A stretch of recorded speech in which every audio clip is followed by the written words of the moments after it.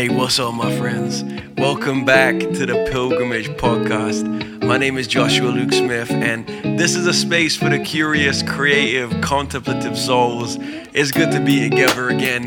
We're venturing into the final episodes of this series that we've been on for the last 7 weeks. The kingdom is yours. Before we get into that, just a couple things. I have new music out in the world. I dropped the first single from my debut album last month called Shine On.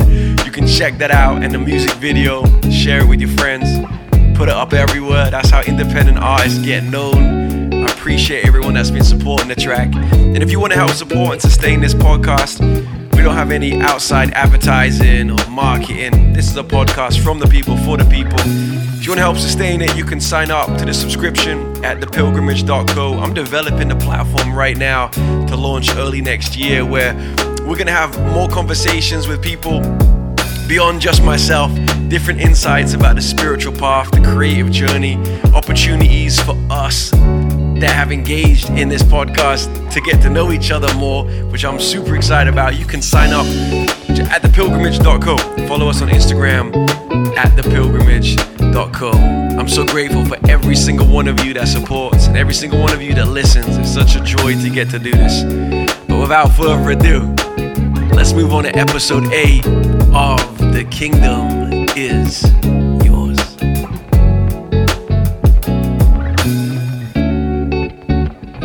Yes. Episode 8, man, I can't believe it.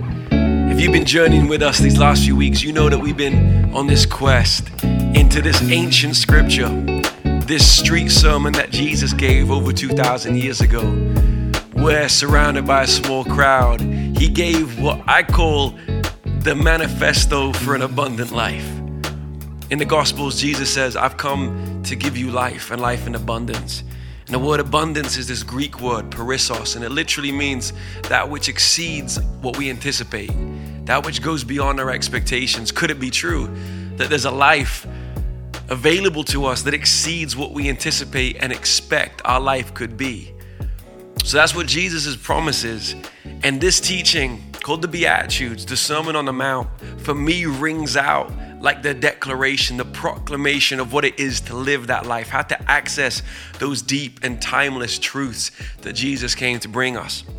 And if you've been on the road with us, you know that we're really having a conversation about what it means to be human, about what it actually means to live our lives presently and practically. Yes, there are lofty, profound, and poetic truths in this, but ultimately, if these episodes don't impact our Monday afternoons and our Thursday mornings, then we've missed it. The teachings of Jesus are incarnational. That's a theological word that means made flesh. The words become flesh, right? The words don't just stay as words on a piece of paper. The words move from the way we read them or hear them into our lives, infused in our actions and the way we think and the way that we see. And this particular line, this verse of the Beatitudes that we're going to hang around with today, I feel is like the word for 2020, the Beatitude for 2020, the scripture that has most impacted me and shaped me this year.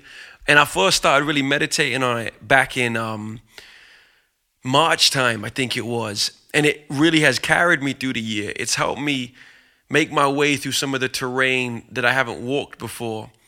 This year, because of horrific and unjust happenings, we have confronted some of the systemic issues in our society that for too long we had dismissed. Back earlier this year, when George Floyd was murdered, it sparked a global reflection, one that I hope for you and for your society, the culture that you're in, is still happening. But for some, has come and gone. It sparked the opportunity to begin a conversation and begin a process within ourselves to reevaluate how we see the world and how we see each other, how we see one another in response to our race, in response to our culture. And the scripture that I'm looking at today has been so important to me this year in that process. So as I've done every single week, I'm going to read the Beatitudes. Blessed are the poor in spirit, for theirs is the kingdom of heaven. And blessed are those who mourn, for they shall be comforted. Blessed are the meek, for they shall inherit the earth. And blessed are those who hunger and thirst for righteousness, for they shall be satisfied. And blessed are the merciful, for they shall receive mercy. And blessed are the pure in heart, for they shall see God. And blessed are the peacemakers, for they shall be called sons of God, children of God, the daughters of God. Blessed are the peacemakers.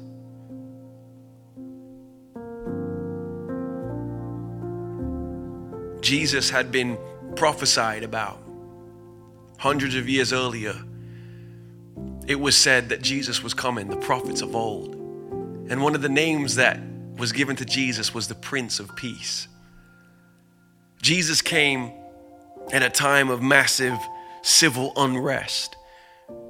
Israel was under Roman occupation, and the people that he was speaking to were experiencing what it was to have the empire on their neck. You know, they were oppressed. I've talked about this in a previous episode. But if you were requested by a Roman soldier to carry his armor and all of his belongings, you just had to do it. Your whole life was disrupted by the imbalance of power that you were constantly being confronted by.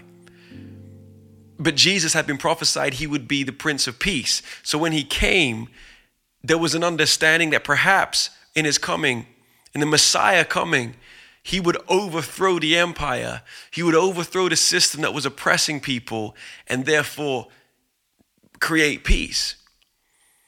And throughout Jesus' teaching, throughout his ministry, throughout his work, he constantly redefines what it means to live in peace, what it means to be someone who reorders the structure of society and the systems at work so that everyone, wherever you're from, whoever you are, has the opportunity to live a full and abundant life. He didn't do what everyone expected him to do. He did what he needed to do. He did a work deeper than what anyone was anticipating. There's a scripture in the book of Matthew. It's in other parts of the Gospels, but in Matthew 21, we hear this story about Jesus going to the temple. And the temple is like the epicenter for religious worship and sacrifice. The system of sacrifice was so ingrained in the culture of the time. This idea that you would sacrifice a living creature, and in doing so, you would receive forgiveness from God, right? And he goes to the temple at a time where people are flocking into the city to sacrifice and receive forgiveness and penance and then go about their way. And it says he entered the temple, and what he found in the temple was people buying and selling animals. And it's just this really crazy scripture that people have had so many different opinions about, where Jesus, upon seeing what happens, he goes into this state of protest and he starts turning over the tables. It says in one of the Gospels, I think it's in the Gospel of John, it says he fashioned a whip, right? He made a whip and he drove out all of the animals and he drove out all of the people buying and selling. And he says, it is written that my house, speaking of the temple, my house shall be called a house of prayer, but you have made it a den of robbers.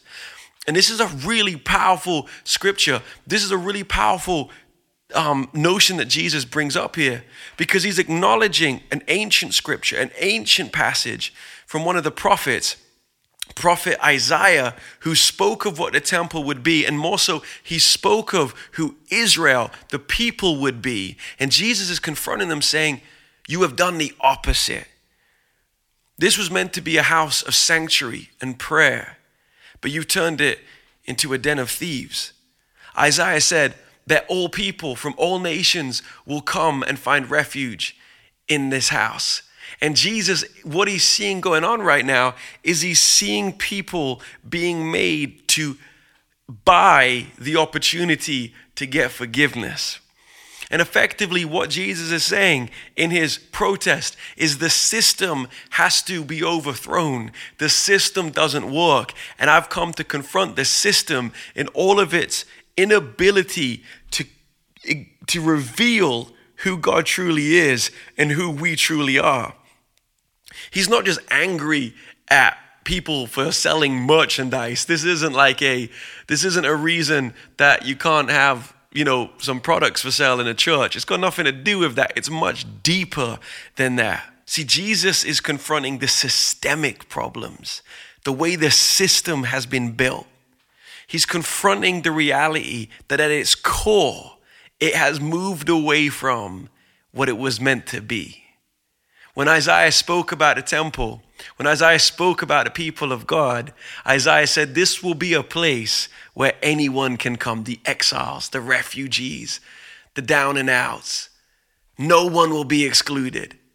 And Jesus is bearing witness to those very people who don't even have money being forced to then go into debt just to pay for an animal, a pigeon that they could sacrifice to get forgiveness. Think this through. They're living in this perceived spiritual debt, this need for forgiveness. And their only way to achieve forgiveness is through the sacrifice of an animal, but they don't have the money to do that. So then they borrow money to get into economic debt. Now they're in spiritual and economic debt. And Jesus is looking at this and saying, no, inherently the system is broken. And that's why his teaching about this kingdom is so powerful and provocative, because the kingdom isn't a system. Systems are built to make one group more powerful than the other, right? Our human history is decorated with the stories of constant tribal warfare, right? One group just trying to be more powerful than the other group. And it goes from everything from conflict on the world stage to what you experienced in your office this week, the feeling of ego-driven ambition to be above someone else. And Jesus is here to throw it all on its head. Jesus reveals that system doesn't work and that the answer inherently is his kingdom. Now, this is where peacemaking comes in. Jesus knows that to make peace, you have to confront injustice. And peacemaking isn't the same as peacekeeping. Peacekeeping creates a pseudo-peace, right? Peacekeeping, keeping the peace, often allows injustice to continue. Because peacekeeping is often conflict avoidance. And sometimes, to avoid conflict, you compromise your sense of justice and integrity. And we have that in our own lives personally, day to day. You have it in your relationships where something might be said that hurts you and you know it's wrong. It was unjust, it was wrong. And there's a part of you that in full integrity knows the right thing to do would be to confront the person about what they said to you. But you want to keep the peace, aka avoid the conflict, so you give up the opportunity to bring a sense of restoration to the relationship.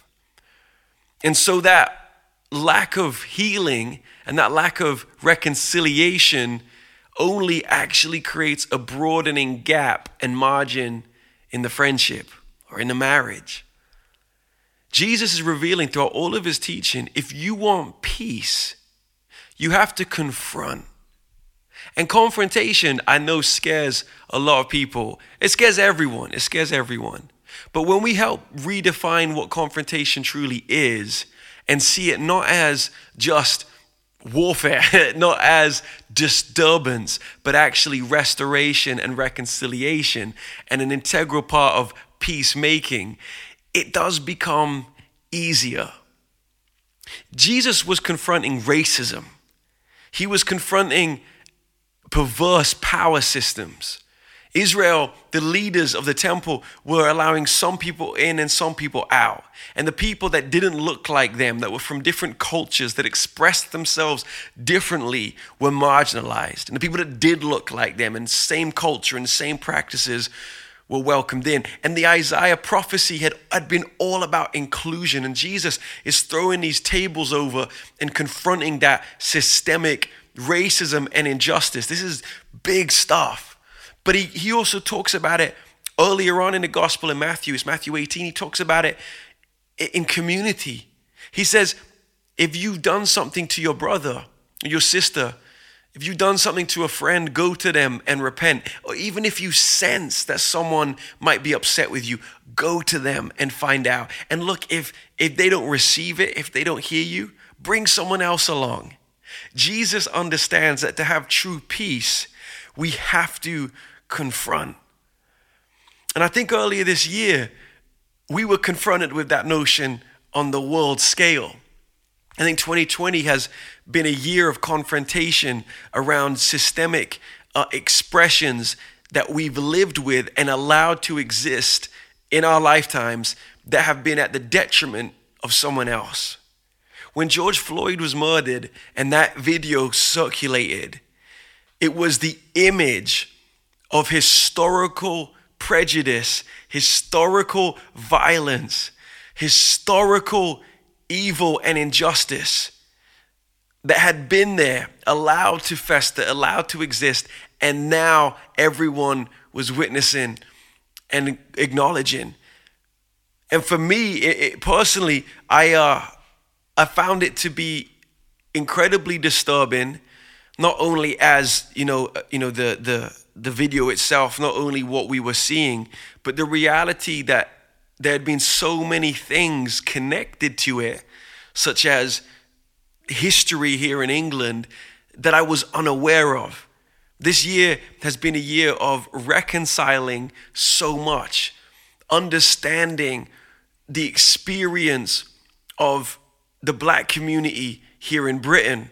And that's been birthed from a video in America. There's been this confrontation that hopefully is creating a level of peace and restoration in society that is long overdue.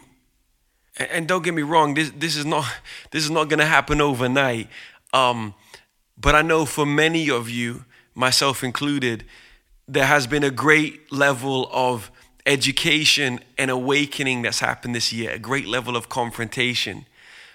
If you haven't engaged in that conversation because perhaps it's felt bewildering and overwhelming for you, I encourage you to recognize that before this year ends, you can. There's still time. There's still time to let this year end as 2020, clear vision, confronting us with the things that we've needed to see. If you're British listening to this, I recommend you buy and read the book, Why I'm No Longer Talking About Race to White People by Reni Eddo-Lodge. I encourage you to find places where you can educate yourself, where you confront systemically what's been wrong for so long. Without confrontation, we don't have true peace.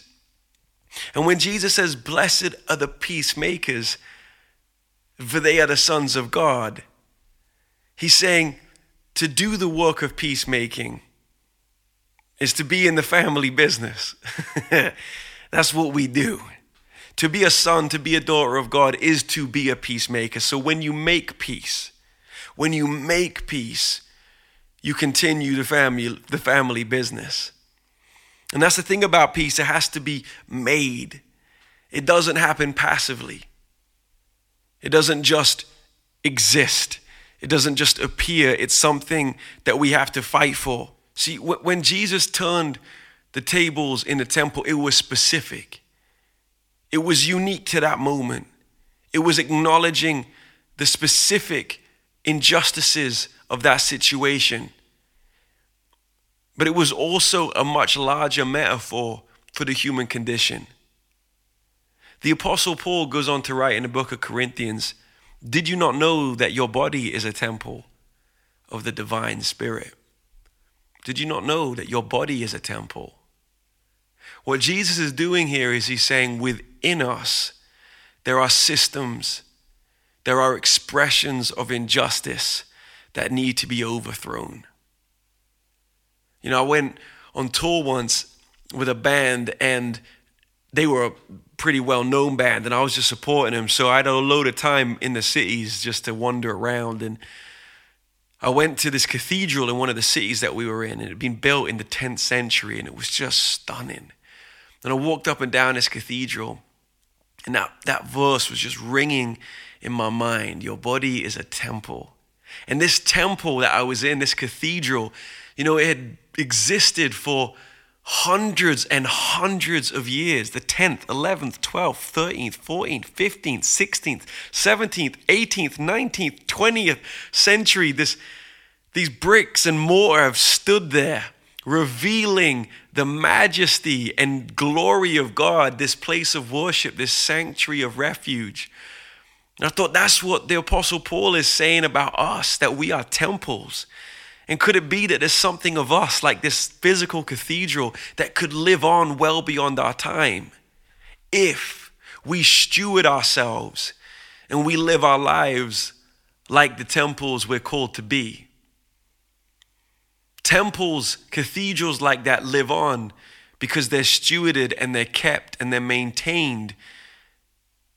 And when we're called temples, we're called into this Isaiah prophetic word of what it means to be a space of refuge and sanctuary for the outcast, and a place of worship and reverence. That's ultimately what it means to be human, is to be someone who facilitates both the work of justice and restoration, and also the expression of exaltation and worship. And if we can move in those two attributes and two expressions, then perhaps what we'll do in our lives will live on and exist for a time greater than our days on earth. And we know that to be true when we look at the history books. And we see people like Martin Luther King and their stories living on beyond their days. That's like a temple. I know in hundreds of years, the words of Martin Luther King will still ring out. I know that the work of those who fight for justice and restoration live on beyond their time. Martin Luther King said, "I refuse to accept the cynical notion that nation after nation must spiral down a militaristic stairway into the hell of nuclear destruction. I believe that unarmed truth and unconditional love will have the final word in reality." Martin Luther King knew that the way to peace was confrontation, but it wasn't violence. It's when I was talking a few weeks ago about the difference between retribution and restoration. If you want to restore, you have to confront where the erosion has begun. That isn't license for violence. It isn't license for rage. It is a commissioning for ultimate restoration and redemption. And when we acknowledge that we are the temple, we get to participate in the daily overthrowing of the tables within our souls.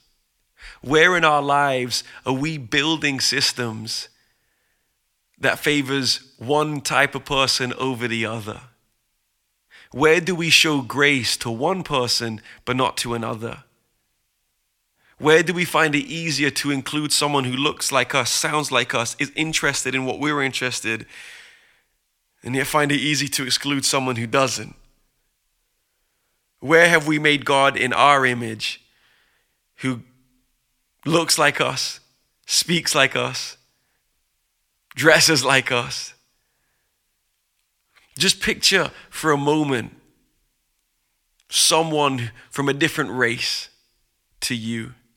Someone from a different culture to you, a man or a woman. Just let them be created in your imagination right now. And just imagine that image in your mind is the image of God. Imagine that's what God looks like. Because that's what Jesus is asking us to do. When we can see the divine blueprint in every person, then there is no one that we could treat without the dignity that they deserve. When Jesus said, "Blessed are the peacemakers, for they are the sons of God," Jesus was saying, when you view everyone as a child of God, you will make peace. You will make peace. You can't treat someone with divine DNA and not bring restoration and hope and forgiveness and justice into their life. But when you mark some people as divinely created and some people as less than, you will continue the systems of separation and injustice and exclusion. If you grew up in a religious system, you will have subversively, you will have very subtly come to group people in and out. That's just what happens. We get to change those systems. We get to change those expressions. What if we went into our day declaring every single person we meet today has divine DNA and are worthy of being treated like that's the truth? There's a prayer Jesus taught his followers. It's a prayer you've probably heard before. It's become known as the Lord's Prayer. And it's so powerful. It's the prayer that I use to most quickly and authentically access the part of my heart that perhaps has become numb, that needs awakening. There's a great theologian, writer called Ron Rolheiser, and he's done his kind of own version of this prayer. And it awakens something in me every time I read it. And I want to close this episode, Blessed are the Peacemakers, by reading it to you. So, hey, let's pray together. Our Father, who always stands with the weak, the powerless, the poor, the abandoned, the sick, the aged, the very young, the unborn, and those who, by victim of circumstance, beat the heat of day, who art in heaven, where everything will be reversed, where the first will be last and the last will be first, but where all will be well and every manner of being will be well. Hallowed be thy name. May we always acknowledge your holiness, respecting that your ways are not our ways, your standards are not our standards. May the reverence we give your name pull us out of the selfishness that prevents us from seeing the pain of our neighbor. Your kingdom come, your will be done. Open our freedom to let you in, so that the complete mutuality that characterizes your life might flow through our veins, and thus the life that we help generate may radiate your equal love for all and your special love for the poor. On earth as it is in heaven, may the work of our hearts, the temples and structures we build in this world, reflect the temple and the structure of your glory, so that the joy, graciousness, tenderness, and justice of heaven will show forth within all the structures of earth. Give life and love to us and help us to always see everything as a gift. Help us to know that nothing comes to us by right, and that we must give because we have been given to. Help us realize that we might give to the poor not because they need it, but because our own health depends upon our giving to them, us. The truly pure, plural us. Give not just to our own, but to everyone, including those who are very different than the narrow us. Give your gifts to all of us equally this day, not tomorrow. Do not let us push things off into some indefinite future so that we can continue to live justified lives in the face of injustice, because we can make good excuses for our inactivity.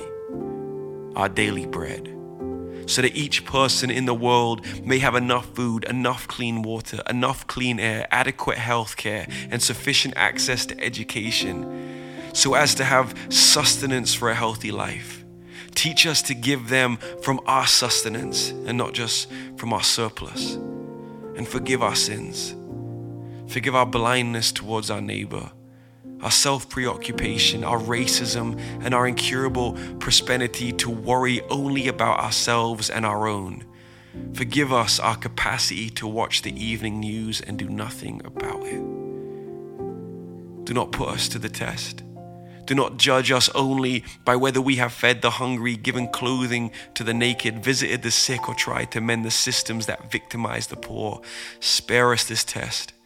For none of us can stand before your gospel scrutiny. Give us instead more days to mend our ways, our selfishness and our systems. Deliver us from evil, that is, from the blindness that let us continue to participate in anonymous systems within which we need not see who gets less as we get more. Blessed are the peacemakers, for they are the children of God.